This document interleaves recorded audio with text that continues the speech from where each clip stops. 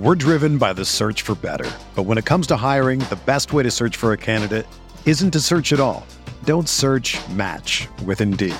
Indeed is your matching and hiring platform with over 350 million global monthly visitors, according to Indeed data, and a matching engine that helps you find quality candidates fast. Ditch the busy work. Use Indeed for scheduling, screening, and messaging so you can connect with candidates faster. Leveraging over 140 million qualifications and preferences every day, Indeed's matching engine is constantly learning from your preferences, so the more you use Indeed, the better it gets. Join more than 3.5 million businesses worldwide that use Indeed to hire great talent fast. And listeners of this show will get a $75 sponsored job credit to get your jobs more visibility at Indeed.com/Blue Wire. Just go to Indeed.com/Blue Wire right now and support our show by saying that you heard about Indeed on this podcast. That's Indeed.com/Blue Wire. Terms and conditions apply. Need to hire? You need Indeed.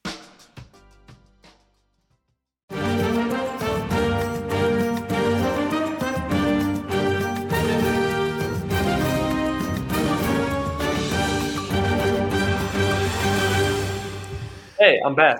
That was just terrible. That was completely my fault. Bob Flynn already calling us out for the shenanigans. I don't even know where I was other than saying hello. So hello, Andy. How's it going? Good. How are you? I'm just great now. What actually worked out really well when you dropped somebody, I got a work call. So I dropped out, took the work call, dealt with that. Now we're back. Now we're back. Here we are. The beauty of live streaming here. So, yeah, for sure. Yeah, boy. That's literally never happened to me. And so here we are, podcast number 8 billion. Here we are. But anyway, we're here tonight to talk about how to play So Rare with $500, something that Andy and I have never done. We're not going to do, but we'd like to talk about it because there are a lot of people joining. And I think one of the problems that So Rare was facing, or the biggest problem, I think, was that just the cost barrier of entry was too high. The new limited scarcity came and made it a little easier. Well, it made it significantly easier. It still doesn't make it cheap, though. And so we wanted to take a little time to discuss kind of what we would do if we were starting now. And $500 seemed like a reasonable budget. Maybe that's not reasonable, but in order to play it, it feels a little reasonable. Does that feel high to you, Andy? What, $500? Yeah. For this, no. But for just like gambling, or for, I know that I'm not supposed to use that word, but for just like the purposes of like entertaining yourself, like maybe that is high. But I think what's important to note is you can always exit. You can sell your cards. This is not like you're putting $500 on DraftKings or like a sports book, yep, and you're putting that on the line every week. Once you buy your cards, you can use them forever. You can, if you're unhappy with your choices, you can resell them and maybe get your money back, maybe get more, maybe get less. I don't know. Depends on how quickly you want to sell them. So it's just different. Is the only way I can really describe it. It is just different. I think the point that you made makes a lot of sense. Like, I think you'd have to really, really mess up if you put $500 into So Rare and came away with zero. Like, I'm not sure how that happens. I mean, obviously it happens if I don't know how it happens. I mean, the only way that happens is if you do something really stupid and like sell your cards for $0 or something. Right. And so, or you buy you buy some really stupid players for no reason that don't score well and don't have any resale value. But even that, surely there's some resale value. Like it could be close to zero, but yeah, I don't know. I think the downside is that you spend $500 and your cards are basically worthless and you don't feel like going through the process of selling them. And now you're sitting on dozens of dollars worth of cards. Yeah. And that's it. But I don't know. I had every intention of writing an article on this. Bob got you with like Zhao. Yeah. Oh God. In fairness, my fiat value of João Felix is probably You've done one of quite the lower well. ones in my gallery. So Yeah. that's just a somewhat early adopter bonus. But Yeah. So I was going to write an article back in like January, February, like how to play on $250. And I was like, all right. And by the time I like finally sat down to do it, I'm like, 250 is like a little light. And then all of a sudden it was like, can you play Sorare with $10,000? And so obviously like the budget changes. We kind of were talking about like if we had $500 to spend on something like this and we were starting today, like what strategy would we take? And I think what's really important is that you don't just like come in with a few $100s or a few $1,000s and just start buying cards and figure out the strategy later. And I'll give credit to Sean Newsham, who we've had on this podcast a few times, PSU fans too, that he came in with a big budget, but he also came in with a plan like before he started buying cards. And I think that's really the key. And I think the less important thing when you are getting started is how much money you're going to spend and more how much time you're going to spend, because the more time you spend, theoretically, the less money you'll have to put out. But as I have learned and I've joked, I put in enough money and I put in a ton of time too.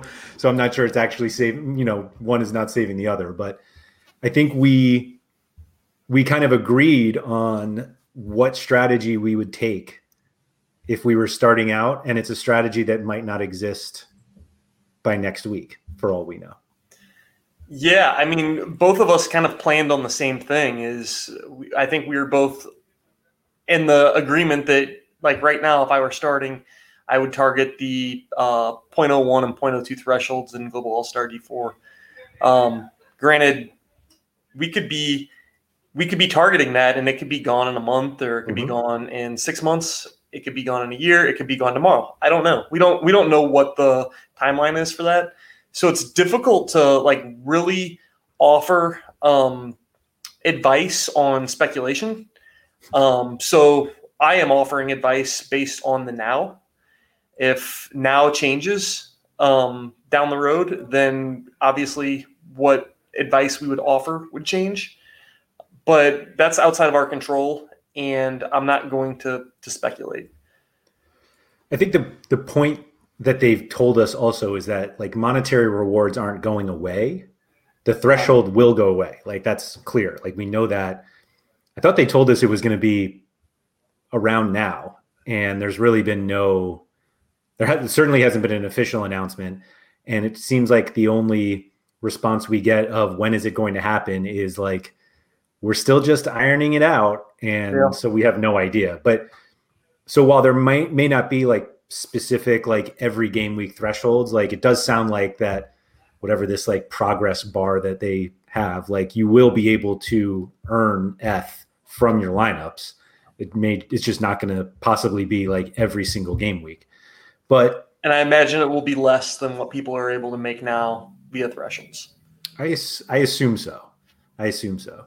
So neither of us even discussed the possibility of starting now with a $500 budget and not playing SO5 at all and just buying cards to resell them.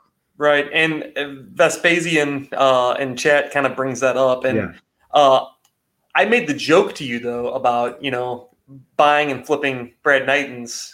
One of our friends on Twitter, Gator Guy. He did that around, was it Gold Cup or one of the international duty times? Yes. He knew that Matt Turner. There you go. Matt Turner was going to get called up, and he bought a bunch of Brad Knightons, and I think that's funded a bunch of the other stuff that he's done, because as soon as Gold Cup came, he was able to sell all those Brad Knightons at a whatever 20%, 30%, 40% markup and cash in. So it's certainly a strategy if you can target something like that, you can make money. Yeah, I mean, he started buying Knightons like months ago. He was like months ahead of this. And I've spoken to him about this plenty, and he had a very clear strategy of like, if I can make 0.1 on each of them, like a 0.1 profit, and he was buying them for nothing. Like he was buying them for cheap limited card prices before limited card prices, because like, why would anybody want the backup goalkeeper from the New England Revolution? It's 36 years old. Like Right. even if next season he goes somewhere else, he's not starting. Exactly. Like it's a terrible, on the surface, Yeah. it is a terrible card to own. But Matt Turner was very clearly going to be either at Nations League or the Gold Cup. Yeah. The Gold Cup was longer, and he worked out getting that one. Did he go to both, actually, now that I think he did play in both. Yeah. I mean, well, let's see. Nations League had Ochoa, Horvath, and was it Turner or Sean Johnson? Sean John went to Nations League. So maybe Turner did not go to Nations League. I don't know. It's embarrassing now that we don't even know. I know Noah played in, what, 2 of those games or something? He was there and then didn't play, and then switched to Mexico. What game did he play? Oh, he played in the U21 stuff or whatever, the Olympic qual. Okay, whatever, that's what I was whatever thinking that didn't count, yeah.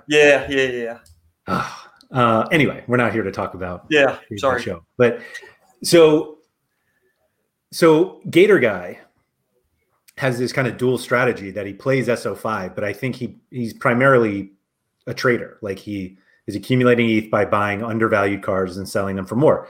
And the Knighton deal was exactly what was the foundation of what he did to start.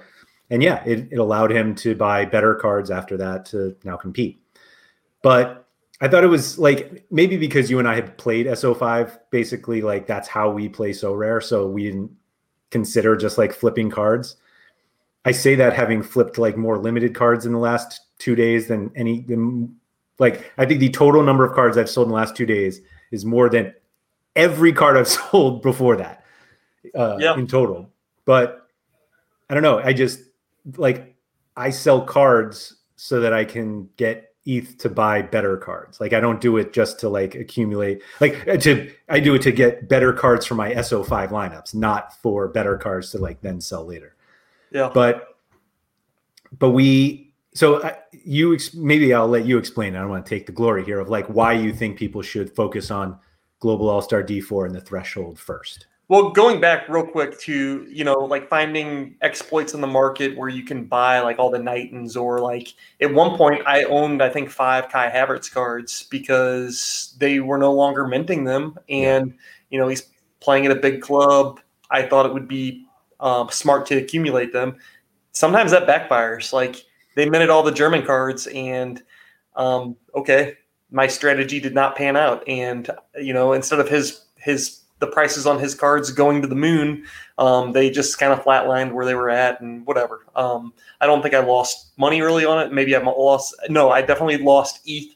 Definitely lost ETH on it, but probably came out okay on fiat. I don't know.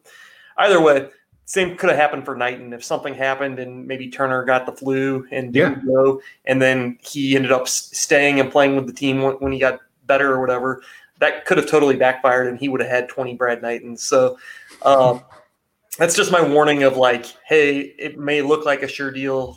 It might look like you can make money flipping these things, but sometimes stuff happens and that's outside of your control. And well, we saw it with Philly with Matt Freese and Joe Bendick ended up getting a few starts. Yeah. And I don't know.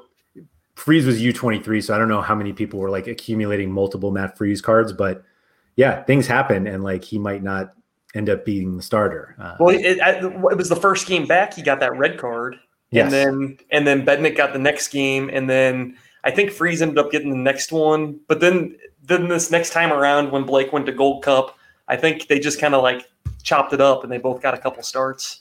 I kind of think Bendick actually got the first one. Did he? Were they in Nations League? I don't even know who plays in that thing. I think the first time Blake left, Bendick actually got the start, and then Freese did. But anyway, yeah, you can get stuck doing that. But I've said before that playing like backup goalkeeper roulette is a perfectly reasonable strategy. Yeah. In fact, I think it's better than handcuffing your own goalie, although on a $500 budget, maybe that's not the best plan. Yeah. So why should I accumulate ETH with my $500? Yeah. So the way I look at it is building that that global all-star D4 team is like almost like a motor that I can churn out rewards with every week. If I'm hitting my averages or exceeding my averages. I built a team for under $300 with almost every player on the team having an L5 of around 50, L15 in that 45 to 55 range. And, that's my 4 outfield players, 2 defenders, midfielder, and a forward. Or I guess if you want to do 2 midfielders, whatever. And then it really comes down to what common goalkeeper you get. And if you want to try to get correlation with them or not. But, I built an all-star D4 team with no goalkeeper for under $300. And I think that you were able to do something similar.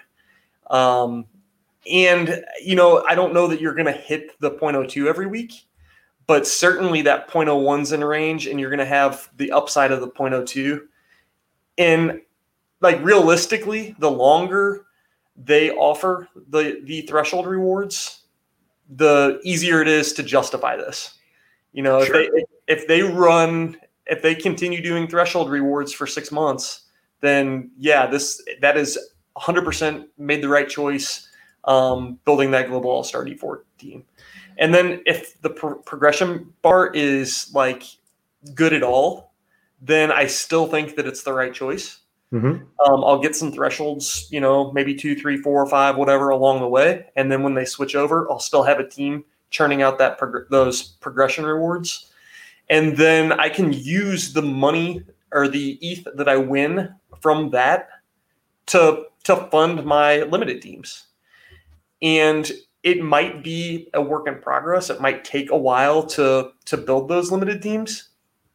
But I can also, at some point, if I win a card or if I have a player that just goes crazy, and I can of my my global all-star D4 team, if I have a player that goes crazy and double or triples in value, then I'm in a situation where I can sell that player and maybe fund an entire D5 team. That said, it goes opposite against that too. I could have one of my guys get injured, and now I am, I can't even submit a team for D4, and I'm either having to spend more money or have to figure something else out. And that's why I really wanted to target like around $300 for that D4 team, because we all know how bad lineup maintenance can be. And I've talked to this with Sean quite a bit because he plays D1. And tell you what, lineup maintenance in D1 is crazy, because it's not buy a $60, $70, $80 card to fix an injury.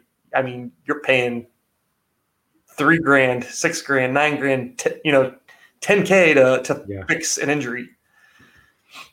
Yeah, I think that was a very good point, that if you're going to start with $500, don't spend $500 on 4 players, because there's just no safety in that.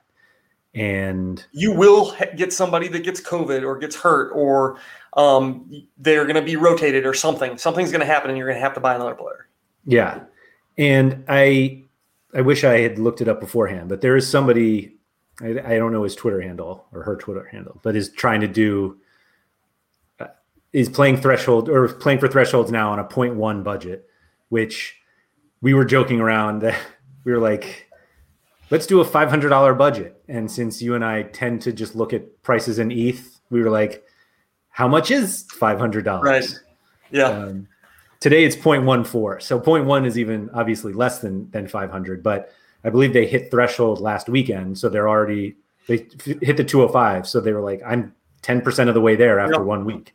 And obviously it'll take a lot of work in order to get there. But with the way that SoRare is adding clubs, I mean, we have obviously the Austrian Bundesliga. We now have all of La Liga. Like, there are a lot of players available now who can churn out 40 to 50 points every week and help you get to the threshold. And it obviously takes a significant amount of time to, figure out what you want to do. And we've had plenty of conversations about stacking and correlation. And I think that goes into what you want to do when you build kind of a budget roster. I mean, that should be the case for any level, but if you're particularly on a budget, like I think correlation becomes even more important. But, the more time you spend on Sorare data looking at the card finder, like you'll be able to find players that you want, because just the volume of players available is so much bigger now that you can find plenty of guys, and you just have to get comfortable with the idea of spending $300 to $350 on 4 players that you potentially have never heard of. Yeah. I think that is one of the things that like will hurt the casual player from like really wanting to play Sorare. Because to buy the players that obviously you're paying more money. And, I honestly built a D5 team for under $500 just to kind of see what you could do. But I did not want to build a team that was like, playing in Korea or Japan or honestly even the MLS, because the casual fan may not be interested in any of those leagues. So the D5 team I built was a La Liga team. Just all 5 players came from Spain, and part of it is a stack. But I was more interested in like, can you build a team that somebody would actually be interested in following and wanting to watch? And yes, it can totally be done. I joke to you that it's easier for me to watch the Jupiler and Eredivisie than it is La Liga, because are they still on BN or are they on ESPN now? No, I thought La Liga got moved to ESPN Plus. Oh, they're on ESPN. Okay, so maybe it's just easy. So I think we skip a very big group of people who follow soccer when we say like casual people don't want to do this. Yeah. And I agree with you that like casual people don't want to start looking at the Austrian Bundesliga table and figuring out if they should buy the goalie of a team that might get relegated. But I think there is a humongous population of people who play FIFA and who play Football Manager, who do know these players, right? Or at least like the idea of diving into leagues. And I feel like we skip over them when we're like, oh, the casuals will never do this. And it's like, well, they don't need the casuals yet. They need the Football Manager and FIFA people. And that's fair. I don't play Football Manager and I don't play FIFA. So I don't know if I'm, if I should be even speaking of these populations like I'm going to, but it seems like they would be willing to do this work, and maybe it's not so bad then. Yeah, I think a lot of people would be willing to do the work, but they don't know what they don't know. So, they see this platform, and I think sometimes to like get someone hooked in and engaged, you can't really do that. I don't feel like by just being like, all right, you got to buy these 4 Japanese players, but you can't watch them. You'll just have to check your phone. But most phone apps won't have the Korean games, so you're gonna have to like look up the scores in weird places. But trust me, it's fun.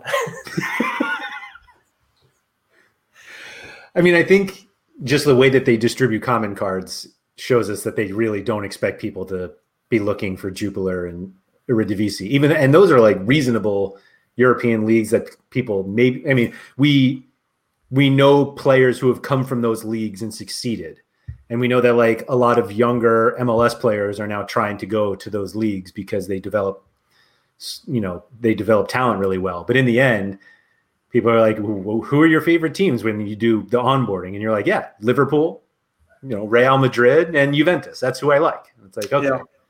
We have a user in chat, Joe P. I am a part of the Football Manager and FIFA population. I'm interested in getting into this. Out of curiosity, what is keeping you from engaging more or just jumping in head first? Yeah, that's a good question. Yeah. And thank you for checking out this video. For sure. Or in this podcast, I guess, the video. So I think one of the important things, and I was putting this together when I put my team together, you sent me your $500 or your $300 and whatever team, and I'm like, I can beat this. Yeah. And so I went online, I went on Sorare Data and switched my currency to US dollars. And now like I didn't even know what I was looking at anymore. But yeah, I was putting a team together and realized that MLS is really cheap now. And I knew MLS was really cheap now because I have a ton of cards, MLS cards I'm trying to sell that are not selling. Mm-hmm. And we're like getting close to the end of the season. And that's usually the reason why cards like get cheaper. Yep. And so I think one of the things when you're planning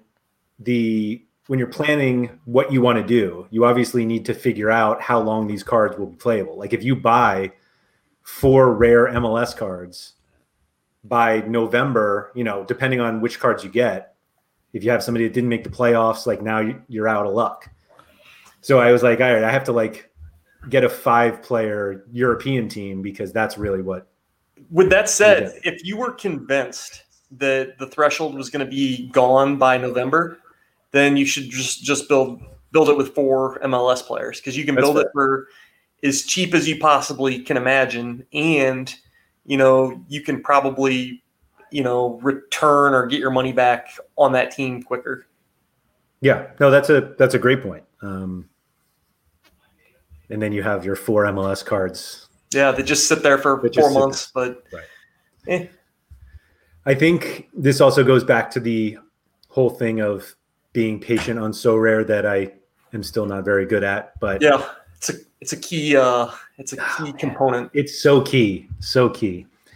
And so Sam, no, we haven't shown the teams yet. I was a little skeptical to show them actually, not because they're not fantastic, but because I don't want to be this whole like go buy these players. Like, right. That's not what I'm looking at. I might read off the names of my players or whatever that I have picked and what the budget is, but my global all-star D4 team is a Gymnasia stack, and I'm not putting my money where my mouth is. I'm not buying a Gymnasia stack. I'm just saying that those guys are cheap. That's all I'm saying. Same with Rosario Central. Those guys are cheap, but I'm not buying them. Yeah, no, I think the South American teams are definitely underpriced, I think, for the production they have. And there are some, productive enough MLS players that will get you the threshold. And shout out to Michael Bradley, who is might be the most underpriced player on the platform. Real quick, what did you buy yesterday? I bought a Michael Bradley super rare. The total irony of me buying this Michael Bradley super rare is I went to the transfer market to buy a limited card and I walked out with a super rare. And then I bought a limited card later for twice the price of the super rare. Twice the price of the Michael Bradley super rare. Yes. Yeah. Twice the price. What's funny is you've heard me like moan and complain like the last 5 months about how I had to buy this Michael Bradley card. Yeah. Because I was like going into the season, Nicholas Ladero, his super rare was going to be like my key card that just like won me so many rewards this year. I was just banking on it. And he gets hurt and I had to buy a replacement level midfielder. And I didn't want to like go out and like spend big bucks because I didn't know when Ladero was coming back. I was like, this will just maybe be for a few weeks or something. Well, I've been riding the Michael Bradley pony now for the entire season and watched so many back passes. I'm going to be sick. So it's just funny to me that you've resorted to buying a Michael Bradley. I didn't even need the card. I was just like, you know what? This looks too cheap. Yeah. Michael Bradley. Surely I can put Michael Bradley in a line. He's a U.S. legend. Yeah. And you were like, yeah, he's a collectible. He'll coach one day. Like this card is worthless as soon as it's probably already worthless. I already told you you're going to have a super rare coach's card within the next 5 years. Is this the patience that we're preaching now? Yeah, For the Michael Bradley coach's card's going to pay off. Oh yeah, Division III coaching card is exactly where I want to go. No, I'm fully embarrassed with this, but the reason I brought Michael Bradley up is not because I bought his super rare yesterday, but his rare card can be had today, September 16th, 2021. For less than $40. Yeah. And he has an L5. And he'll get you less than 40 points. He's an L5 of 45. and an L15 of 45. The guy is super consistent. I didn't look his L40, but I'm guessing it's 45. And that's the kind of player that helps you just grind out thresholds. And he plays every week. Like, I don't think he's rested all year. He plays 90 minutes. He runs like 20 miles a game. He never scores more than 45. But there you go. He does run. I have his super rare. He jogs a lot. Gosh, I'm so embarrassed at this suit. I can't believe a marathon runner. Maybe that's his next calling in life. He's gonna skip coaching. He's gonna be a marathon runner. That won't help my SO5 though. Yeah. And actually, I wanted to look that up. Shout out to I have to look it up because he deserves too much credit for the fact that we should have called this podcast SO $500, and I couldn't come up with it. It was Dylan Berrien, I think. Here we go. Thank you. So Joe P here says the price to get in, not knowing how it works, and the fact that it's crypto. And I think those are completely reasonable reasons not to get in. And I will say personally, the crypto thing was like the top thing that made me skeptical of Sorare. And it wasn't even so much that I was skeptical of crypto, though I didn't own any before this, but it was more that it was just complicated. And like, I almost, if the entire game was run in euros and I was like, I had to figure out a way to get my dollars to euros, that alone would have probably turned me off. When going from dollars to crypto is actually much more difficult. And I will say that I bought maybe 20 cards on my debit card before I ever, like, I didn't buy and deposit ETH on the site until I was like months on the site. And like, I could buy cards with my credit card or debit card. And then anytime I sold a card, that's how I got ETH. And it feels like it's a little bit of like not a cheat, because that's how it works. But real quick, you don't actually know crypto that well today, right? Today, no. So what did you tell me when you did your one deposit into Sorare with Ethereum? What was the thing that you told me when you did that? It was the last time I would deposit? Yes. You said this is the last time I'll ever do this because it's complicated to somebody that's never done it before. And what's crazy is you have to learn that because you can move a lot of money that way.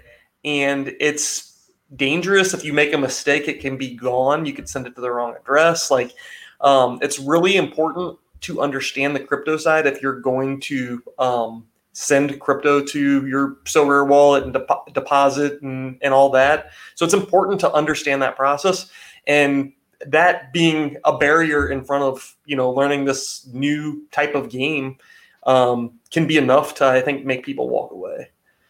But yeah, I agree. Like you did, I'm going to actually, I have my brother-in-law who really wants to play Sorare. And he was never going to get involved at the prices that we were previously at, but with the limiteds, he's interested now. And my recommendation to him is he's not a crypto person. I'm going to tell him, use your credit card or debit card, whatever, credit card probably, and buy cards that way.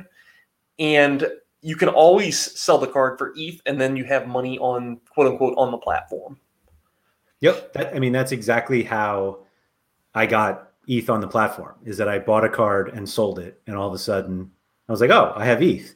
And I think having ETH on the site is super important if you're trying to, actually, it doesn't even matter. It's always important because the way that the secondary market works is that I think the best way to buy cards on the secondary market is to essentially negotiate with other people. And the way you do that is by sending lowball offers that are just high enough that they don't get offended, and then you can go back and forth. No, but like seriously, I do think that the way that a lot of people price cards, and if you let me backtrack a second, if you buy a card on the secondary market with a credit card or debit card, there's a I think it's a 10% fee, which is already making something that is probably kind of overpriced, even more overpriced.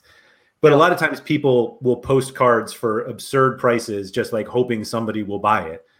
But most people I've found will take lower prices because they know that, that if they're posting it twice the last sale price and it's like, no, I'd like to pay closer, like they'll do that. But the only way you can do that is with ETH on the site. Yeah. Like a lot of times I'll post a card that I either really don't care if it sells or not, but I'll put it on the market because I know that I'll be the lowest on the market. But if somebody were to swoop in and offer me, maybe it's $50 less than what I have it posted at, sure, I'm going to accept that. I mean, depending on the value of the card and the percentage discount that I'm giving them. But I mean, in a lot of cases, I'm just going to say, yeah, sure, whatever, and move the card. Right. And unfortunately, the easiest way to do that, or the only way to do that, is with Ethereum on the site. So, yeah. So Joe, I understand the hesitancy on the crypto part. The price to get in, obviously, that's the point of this video and podcast. Like, I think $500 is a reasonable budget to get started, and $500 is a lot of money for some people. It's not a lot for others. And we could just as easily do a video on how to play with $5,000, how to play with $15,000, with $50,000, yeah. In terms of like how much money you could put into Sorare, it's literally limitless. Like you could spend all the money in the world on here. And if you're going to overpay for cards to get them, I have plenty posted, and please buy them. So I think the reason that we wanted to do this video was like, if we were so I think if we were having 500, where would we go? And we agreed that like the threshold is the way to go. What's funny about that is that I feel like obviously before the limited cards, that was always the push, like get these guys, go with the threshold. When I was like researching guys to buy, I'm like looking at cards I used to own because I was like, oh, these guys grind it out. But then like back then it was like to accumulate enough so you can buy more rare cards. And when you do that, that's either to make your current All-Star D4 lineup easier or better, or you start branching out into other regions. You can get an MLS team in Americas, or, a team in Challenge, or whatever it is. But now with the limited cards, there's this significantly different opportunity. Not only that you can play other regions easier, but you can get better cards. Like you don't have to spend the 10 grand on, or, that's $1,000 on a rare card, where you can now spend theoretically, the $100 on a much better limited card. So if you start accumulating ETH, do you just go All-Star D5 in limited also, or do you think you'd go like in a regional path? I don't know. Or do I save it and, maybe my D4 team's really good and I buy a rare goalie? Probably not. That's going to take a while. Yeah. Well, I don't know. Like I know, like I was looking at Rosario Central and Jorge Brun, and I mean, if that's my stack, and I don't know, maybe I buy them. The faster that guy leaves, the better. I got a U23 guy.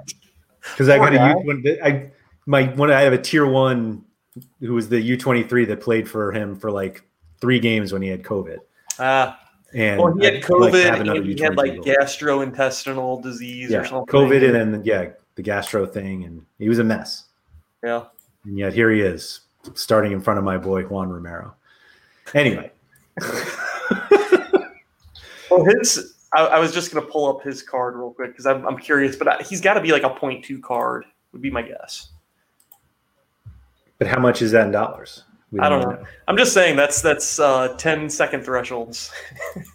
Yeah, but like it's reasonable. And I will say that I feel like Sorare sells the number of game week. I mean, it's not Sorare who's selling it actually, but I felt like a lot of the content previously, of like, you can win thresholds every week. It's actually twice a week because we have game weeks twice a week. But like, I don't think you're going to get many players who play midweek on like a budget team. Yeah, I think that you're right. You're only going to get the guys that play on the weekend, unless you buy MLS players who are right. They do have playing a ton midweeks a lot right now. Yeah, which that's fair. I think the more I think about it, the more I regret building my team and not just doing an MLS team, because you can probably get the most game weeks in before they take the threshold payments away. Yeah. Because you're going to get the midweeks, the weekends. You're going to get just more games. Yeah. We're driven by the search for better. But when it comes to hiring, the best way to search for a candidate isn't to search at all. Don't search, match with Indeed. Indeed is your matching and hiring platform with over 350 million global monthly visitors, according to Indeed data, and a matching engine that helps you find quality candidates fast. Ditch the busy work. Use Indeed for scheduling, screening, and messaging so you can connect with candidates faster. Leveraging over 140 million qualifications and preferences every day, Indeed's matching engine is constantly learning from your preferences, so the more you use Indeed, the better it gets. Join more than 3.5 million businesses worldwide that use Indeed to hire great talent fast. And listeners of this show will get a $75 sponsored job credit to get your jobs more visibility at Indeed.com/Blue Wire. Just go to Indeed.com/Blue Wire right now and support our show by saying that you heard about Indeed on this podcast. That's Indeed.com/Blue Wire. Terms and conditions apply. Need to hire? You need Indeed. Your brain needs support, and new Ollie Brainy Chews are a delightful way to take care of your cognitive health. Made with scientifically backed ingredients like Thai ginger, L-theanine, and caffeine, Brainy Chews support healthy brain function and help you find your focus, stay chill, or get energized. Be kind to your mind and get these nootropic chews at ollie.com. That's OLLY.com. These statements have not been evaluated by the Food and Drug Administration. This product is not intended to diagnose, treat, cure, or prevent any disease. So, yeah, I'm looking back. So Sam was asking for the teams we put together. I put together a Colorado Rapids stack, which I'm like slightly embarrassed about, but not totally. But just to make myself feel better, I did send you a New York City FC stack, which made me feel better because I support them. But I think the important thing is that the reason I did this is because I was just assuming the common that I had was one of those guys. So like it was almost like I built the team first, and then I was like, oh, and I'll pretend that I got when the Rapids one, like a Yarbrough stat or Yarbrough common, or if I had a Sean Johnson common. But like Sean Johnson common is literally zero, and just the prices that I saw here. Tinnerholm, who's their right back, $64.45. That's $64. Maxime Chenot, $69. And I basically couldn't avoid this $39.39 Michael Bradley. Yeah. And then I actually gave up on my research, but I had Michael Barrios as part of my Rapids stack. He starts for the Rapids up front. He's a forward. His card was $160. But basically, like, so that forward costs more than all those other players combined. Yes. The forwards definitely cost more because there are few of them. I mean, obviously goalkeepers cost the most, but there are fewer forwards. Well, there's fewer forwards that can churn out 40 to 50 points. Exactly. And because of that, it works a little bit in our favor that because you tend not to play two forwards anyway. Right. Like there are enough midfielders and defenders who churn it out. So that lineup cost $332, had an L15 of 201. Yeah. And that's not counting the goalkeeper? It counted, like half of, like Sean Johnson's L15 is 50, so I counted 25 because it's a 50% penalty for the common. Yeah. But like I had, so the Rapids like defensive stack was Danny Wilson and Keegan Rosenberry, who combined $170, the two of them. The Yarbrough common obviously is nothing, but like I found your boy Michael Boxall, $78, and you could do a Minnesota United defensive stack with, I didn't even see what Debassi is. I have one, so I didn't. need to look it up. Out of curiosity, did you plug your 5-player combo into? Well, I guess if they're not all on the same team, you wouldn't be able to. The stack, the combo thing. I did not. Yeah. Because they were different teams. Yes. It would be cool to see which weeks you would have hit the threshold and which weeks you wouldn't have. Like to really get a good feel of because the L5 and L15 is great, but it still doesn't tell you, did you get the threshold that week? Yeah. Well, I think the benefit of stacking in a lineup like this, is they're going to play together. And if they go off, like you're in the 250 range where you're getting literally twice the threshold we're initially shooting for. And if they really, really go off, maybe you win a card. Yeah. And I mean, whatever you do with that card after is only, is basically profit at that point. So yeah, I'm trying to see if I think if you're doing this, you have to just do a stack. We both did it. And I think that I think you have to, because there's going to be, like, if you built an MLS, like maybe you built got a team with 5 MLS teams. Well, the MLS has an odd number of teams in the league, and there's always a bye week for a team. Yeah. So you might buy 5 players and your midfielder happens to not play. Your whole team's dead. And you either have to buy another player or whatever. You're better off just get a stack of 5 guys that all play for the same team. Or 4, and maybe you do your research and find that San Jose and Colorado always play together. There's not a single week that they don't play together, and then great. You don't have to worry about the bye weeks. Yeah, well, the best thing is just that 4-man rapid stack with Michael Bradley. You can't lose. Yeah. Yeah. I jokingly say that the Rapids actually have like very, very good midfielders. So like you're not going to get a cheap Jack Price or Mark Anthony Kaye or Kellen Acosta. So just get the cheap Michael Bradley. Yeah, that's fair. Back pass your way to 201. Well, whole back pass his way to like 45 points. He's a lock for 45 points. The worst part was that early in the season when Patzuelo was out, he was taking set pieces, and there was this like, oh, maybe something might happen. And like every I was corner, getting excited there for a little bit. I think he had one decisive action that entire time. Oh, did he? This is more than I thought he would. Yeah. So Bullstar said that he wished we did this video 2 weeks ago because he just rejoined the platform and is targeting Global All-Star D4. Bullstar, I'm curious why you came back and why you are just targeting All-Star D4, other than the fact that we just talked for 40 minutes about why everybody should do that. So we agree with you, Bullstar. At least I'll say that much.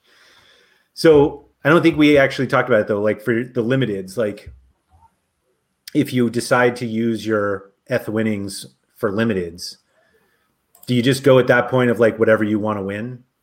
Like I feel like we've talked previously, like the regions we prioritize are less about how easy it is to win and more about how easy it is to win a card and more like what types of cards you can win. Like we both like playing U23 because you can win U23 cards and those are fun. And I think it's funny.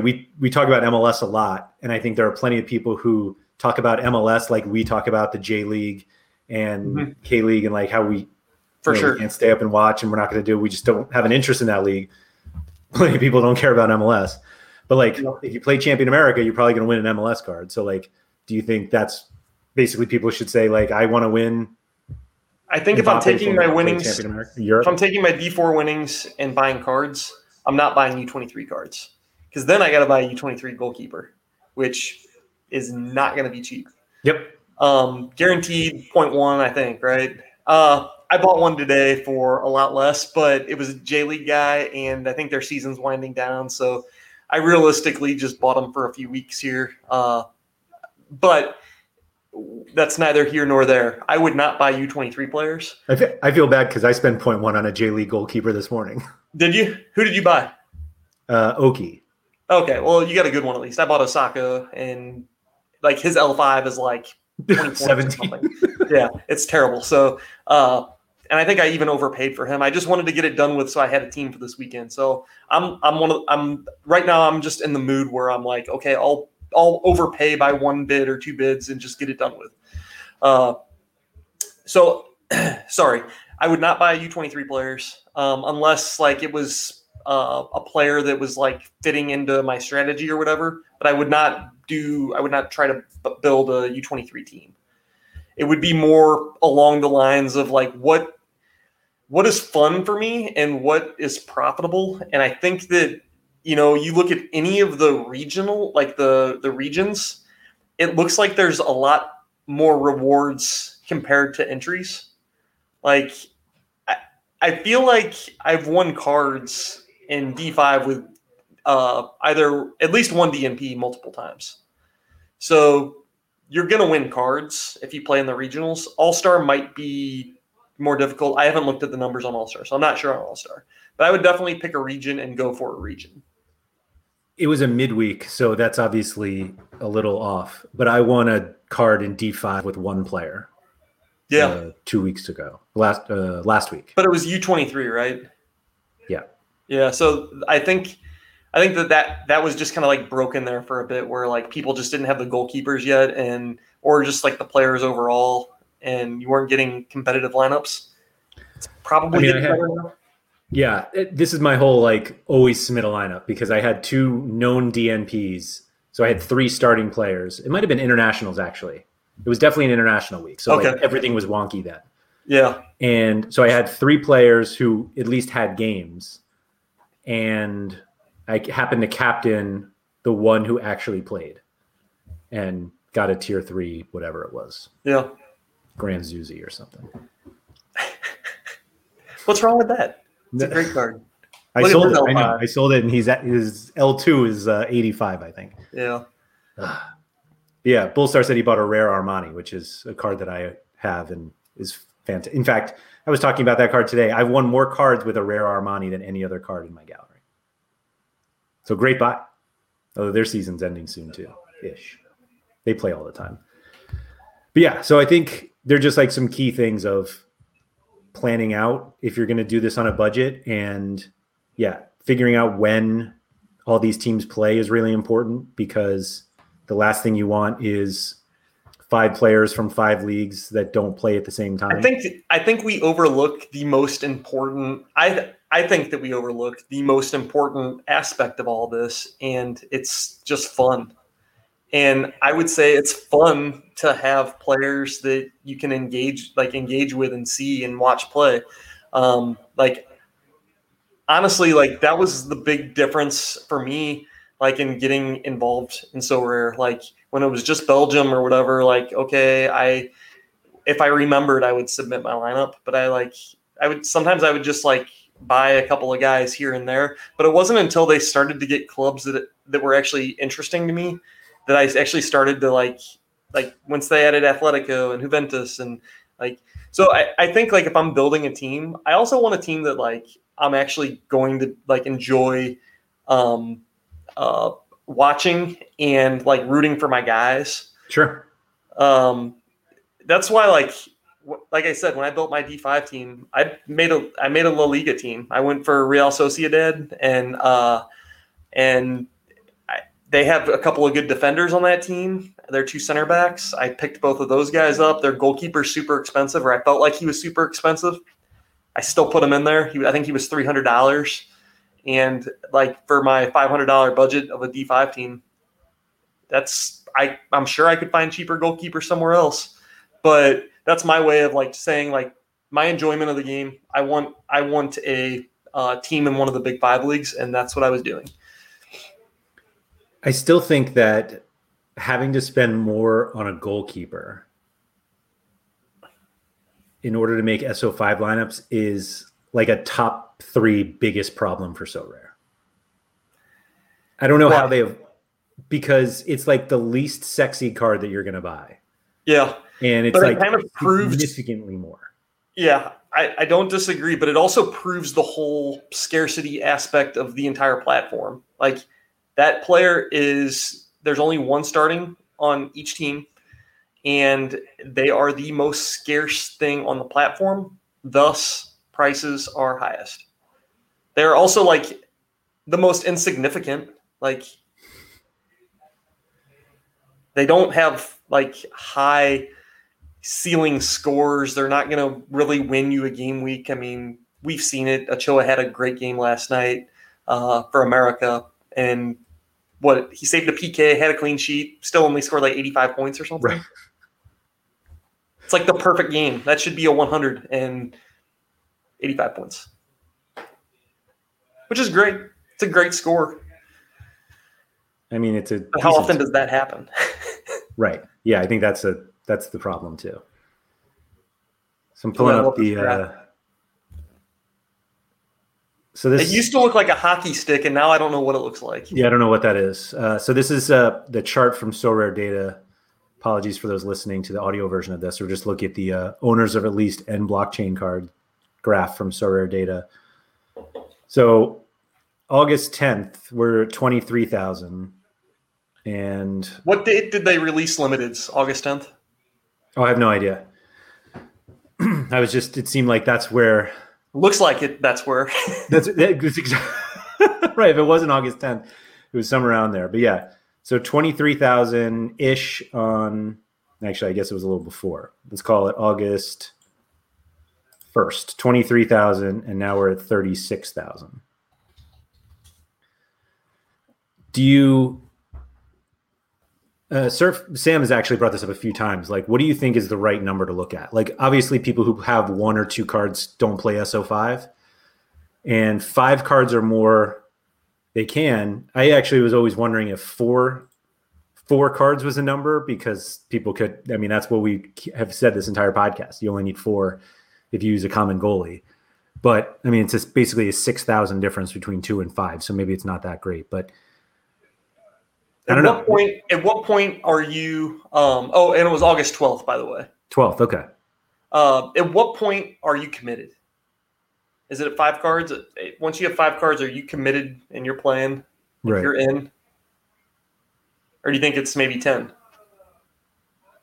I mean, I think once you make a lineup, you're in, right? Like, I don't know how you. I mean, surely there are people who have bought enough cards to play SO5.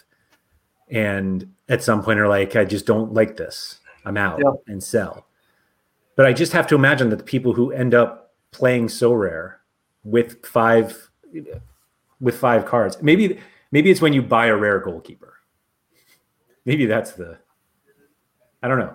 I don't know. That's like, putting the ring on the finger right there.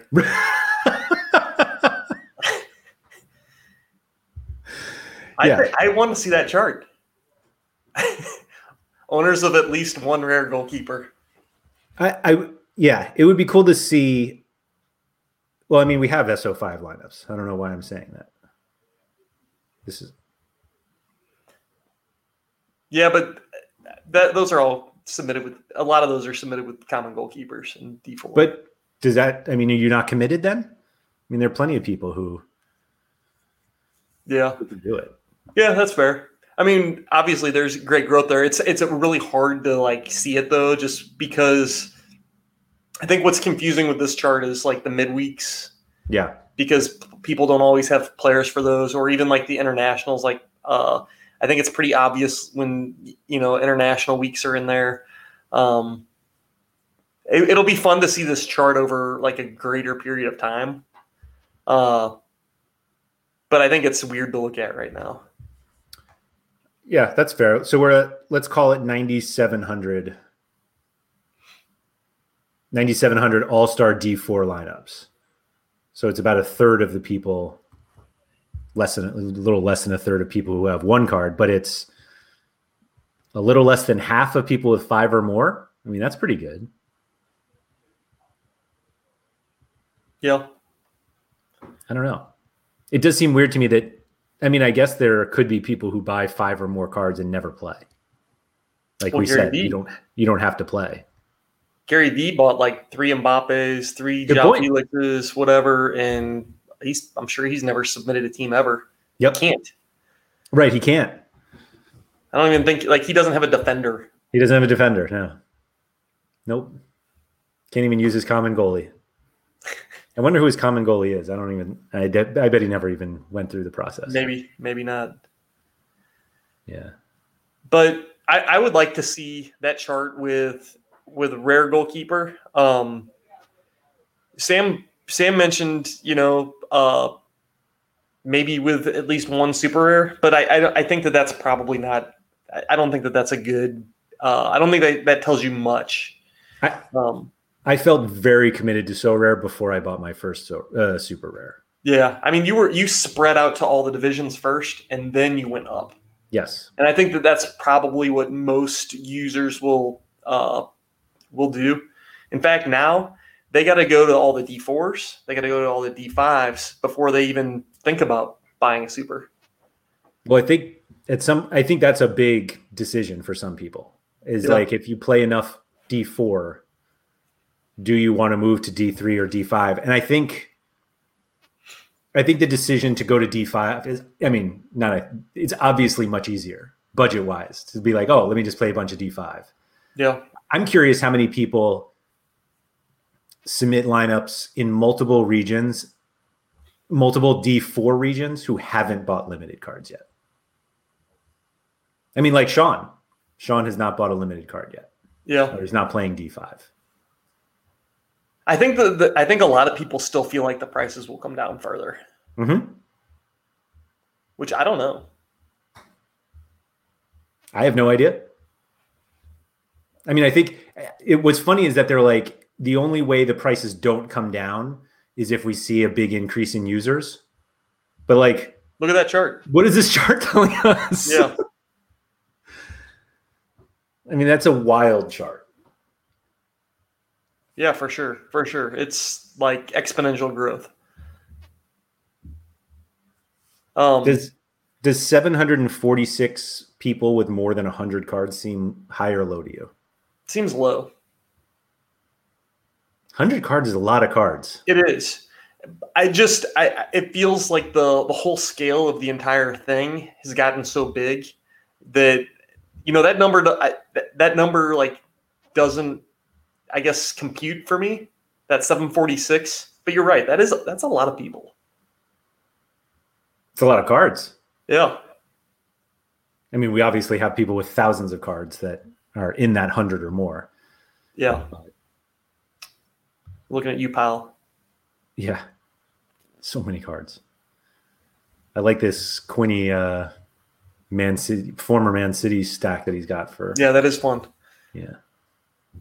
You're going to have to add Aguero whenever they finally put his card on there. That might be a fun card to own. Quinny's 100% going to buy an Aguero card. I mean, come on. Yeah. If Aguero even stays, who knows? Goes to play with his best friend and his best friend leaves. Yeah. Yeah. So I don't know what the number is. It's a lot of cards though. So if you were building a D5 team, are you going to try to get multiple D5 teams? Are you going to try to build something that's fun? What would you do? So I've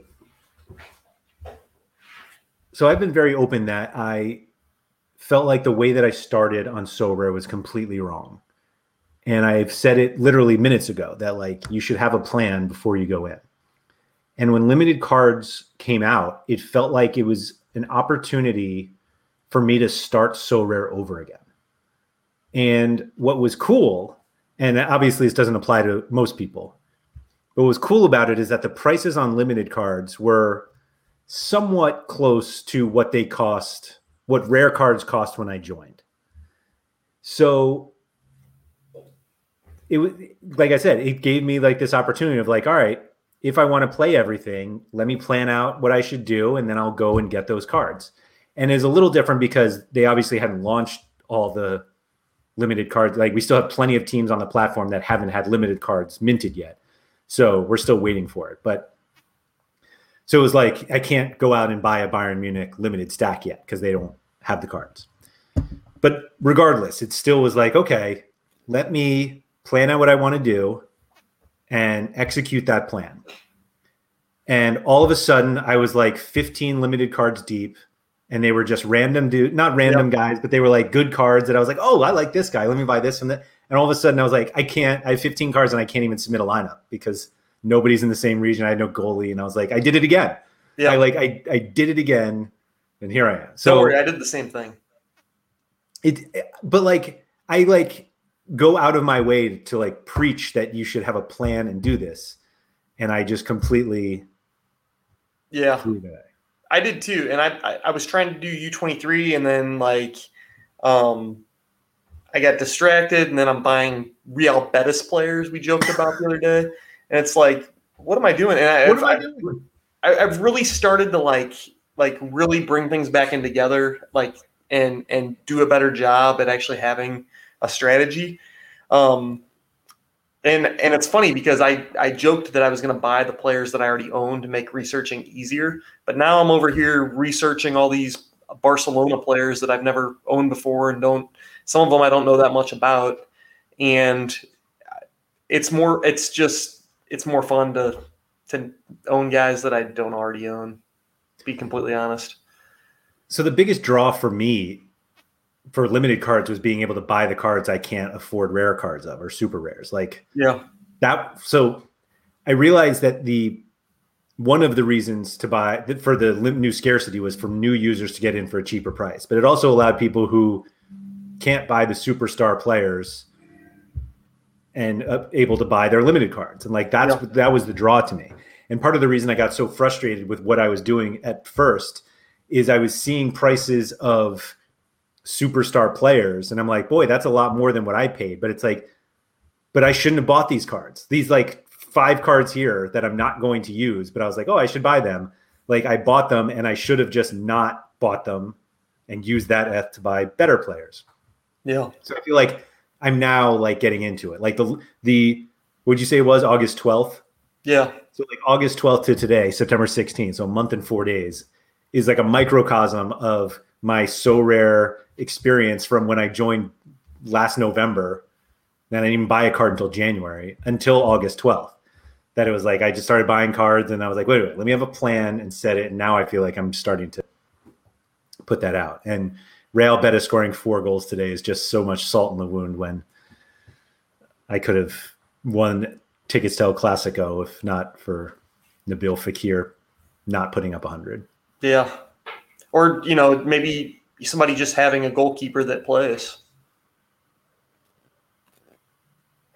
Why would you want that? I think I had 390 points with a DNP goalkeeper. Like, I was going to Spain. Yeah. I even joked to my wife. I was like, pack your bags. I'm going. Yeah. And I woke up the next morning and Timo Wellenreuther was a DNP. And I was like, okay, unpack your bags.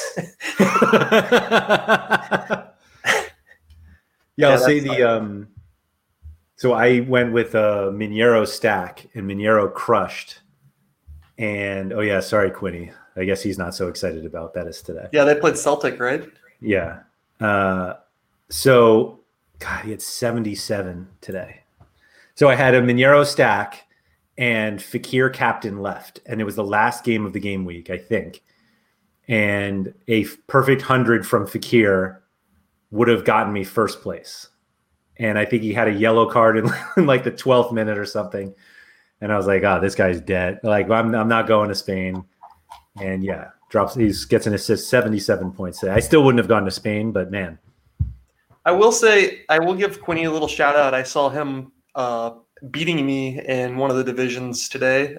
I don't normally compete in All-Star Division 2, and I don't think you do either, Quinny. Maybe you do. But we both did really well this week, but you did better. So well done. I'll say about that special weekly, and I think we talked about this, but so we joked around that there was 1 star rare being given out. It was a bunch of tier 3 super rares, 1 star rare, and then 2 tier 2 rares. And when Fekir's game ended, I was in the single spot for the star rare. And that was obviously 1 spot away from a tier 3 super rare. And so I ended up getting pushed down to the tier 2 rare section. I sold the tier 2 rare card minutes after the transfer was over. And for the exact same price, I bought that Michael Bradley super rare. So I basically won a tier 3 super rare from the special weekly. Nice. Quinny, you're 1 Opta adjustment away from a podium. So there you go. 0.7 points. Maybe if you did your training, Quinny.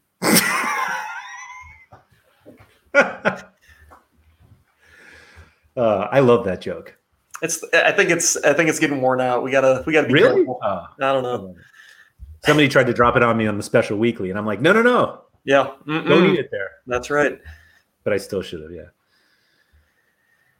So yeah, special weekly this week. I was talking to. Wait. Top 100 get 2 tickets? No, that can't be right. Oh, 2 limiteds, yeah. That they look like tickets, but only the first place is getting the tickets to the game. Right. Okay. So, yeah, I was saying that I don't even like my team. I have Fekir, so it's like just rubbing it in also. But I'm hoping that I can sell the cards that I bought for the special weekly before this deadline, and that'll just make me feel better.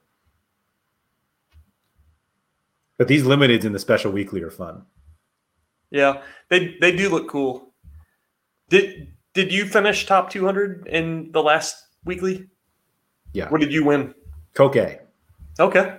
It was fun. Yeah. I think they look really nice. They got the Me too. the foil look to them, and they say Game Week 200. I think, right? Game Week 200? Yeah. Which, kind of cool. I got the who did I win? Jordi Alba. Jordi Alba. Yeah. How many Jordi Albas do you have now? I got 2 now. 2 limited Jordi Albas. Yeah. That's a bummer. We joked about that the other day, that it seems like you win a lot of cards that you already own. Maybe that just means I own way too many cards. I don't know. But there's so many cards out there. How does this happen like multiple times? Yeah, there was one week you won it was like a limited card or something. I won a tier 3 limited, and it was a guy in the J League. I think it was a J League. And I sold the card amazingly. Yeah. And the very next game week, I won another one. Yeah. It's like so rare. I was like, no, you got to have this guy.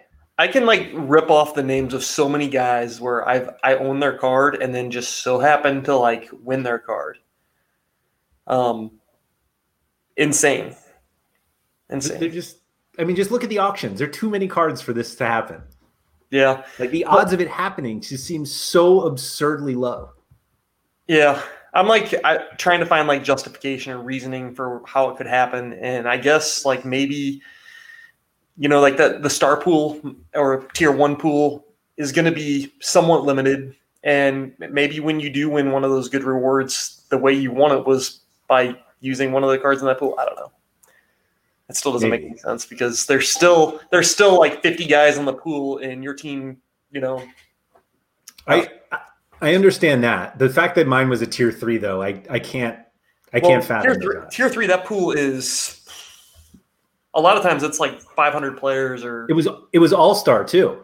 Yeah. So like the number it didn't ever make sense to me. But I was thinking of all of this, and I'm like, there has to be a way for them to be like, to program it so like, oh, if this guy had won a card that they already have, why don't we just give them a different one? Yeah, like a reroll. Theoretically, like it's possible you're getting a worse card just because you have one already, and that's probably not fair either. Yeah. Yeah, and people, if people figured that out, they could game the hell out of it.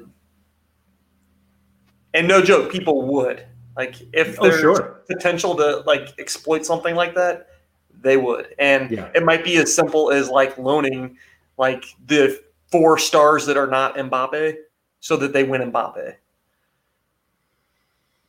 Like if they win a star reward and then they go loan all the other, hey, and then, I'll give you a cut of the Mbappe that I'm about to sell. People would do that. It's got to be random, or like someday we can all dream and maybe they'll pop 2 little rewards up there and you get to pick the one that you prefer. Or 2 mystery chests. It's like deal or no deal. Yeah, deal or no deal. Pick the right one. And then before you open it, they're like, you want to switch it with the other one? I think, I really don't think I'm making this up, but I might be making this up. Okay. But I think that one of the ideas for the progress bar was when you hit a certain threshold, and it wasn't like a single game week, but like if you accumulated a certain number of points over, let's say 3 or 4 game weeks, and then you get prompted, like, do you want to keep going or do you want the tier 3 card right now? Yeah. And you can choose to keep going, but at a certain point you run out.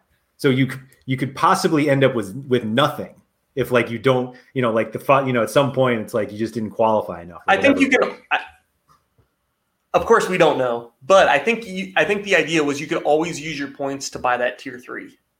Like you might have like 10,000 points, and you could still buy for 8,000. You could buy the tier 3, but if you don't get all the way to enough points or credits or whatever you want to call it for the tier 2, you could just buy the tier 3 before that. Get the tier 3. Okay, yeah, that's what it was. That's my understanding of it, but this doesn't even exist yet, so who knows? It seems to make no sense that you could literally end up with nothing. That doesn't seem. Yeah, and I think that they were going to do something similar with like experience too. Maybe like you could buy like a bundle of experience for a player or something. I don't know. Seems weird. I'll say I thought that was a really, really dumb idea. And the more I play So Rare, the more I'm like, okay, I actually get it. Like if I could put XP, if they were like, you can have a tier 3 whatever card or 5,000 XP points that you could put on your best player. Yeah, on any player. Yeah. Well, you want to put it on like. Well, I would put it on my best, yes. But I was like, oh, that does make sense because they gave away, XP for something. When they, what was it, the Euros thing or whatever it was, and they were like, oh, it's 5,000 XP to your last player that you bought. And I'm like, oh, that's not going to be good. Yeah, I guess that could be cool. Like if you had a player that still had the 5% bonus for that season, and then you put a load of XP on them, I guess you could get them all the way up to like 15% and for that year.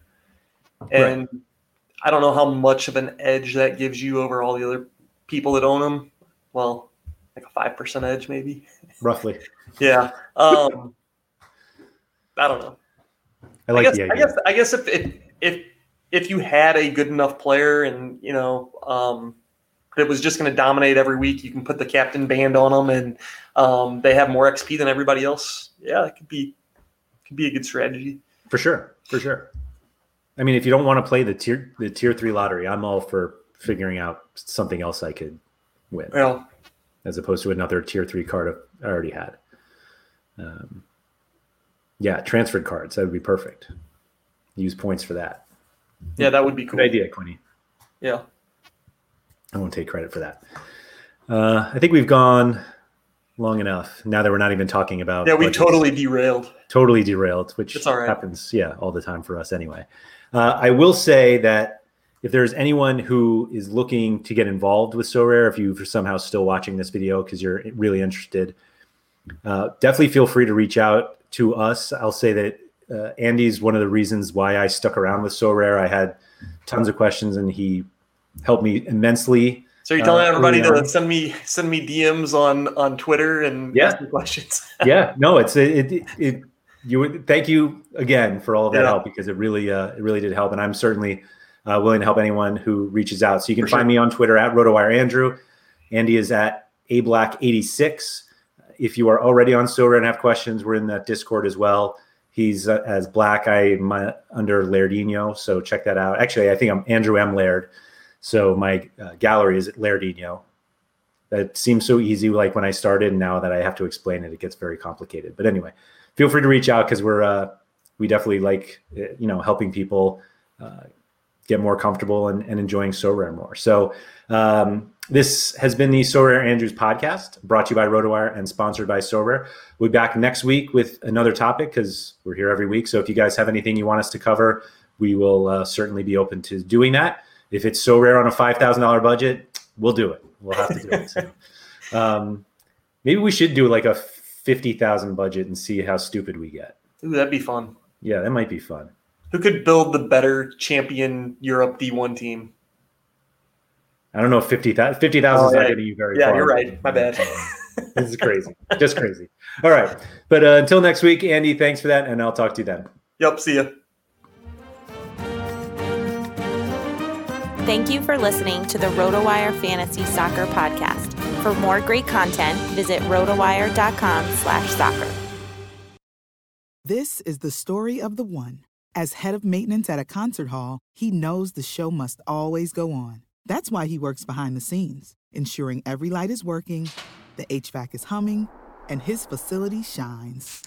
With Grainger's supplies and solutions for every challenge he faces, plus 24/7 customer support, his venue never misses a beat. Call quickgrainger.com or just stop by. Grainger, for the ones who get it done.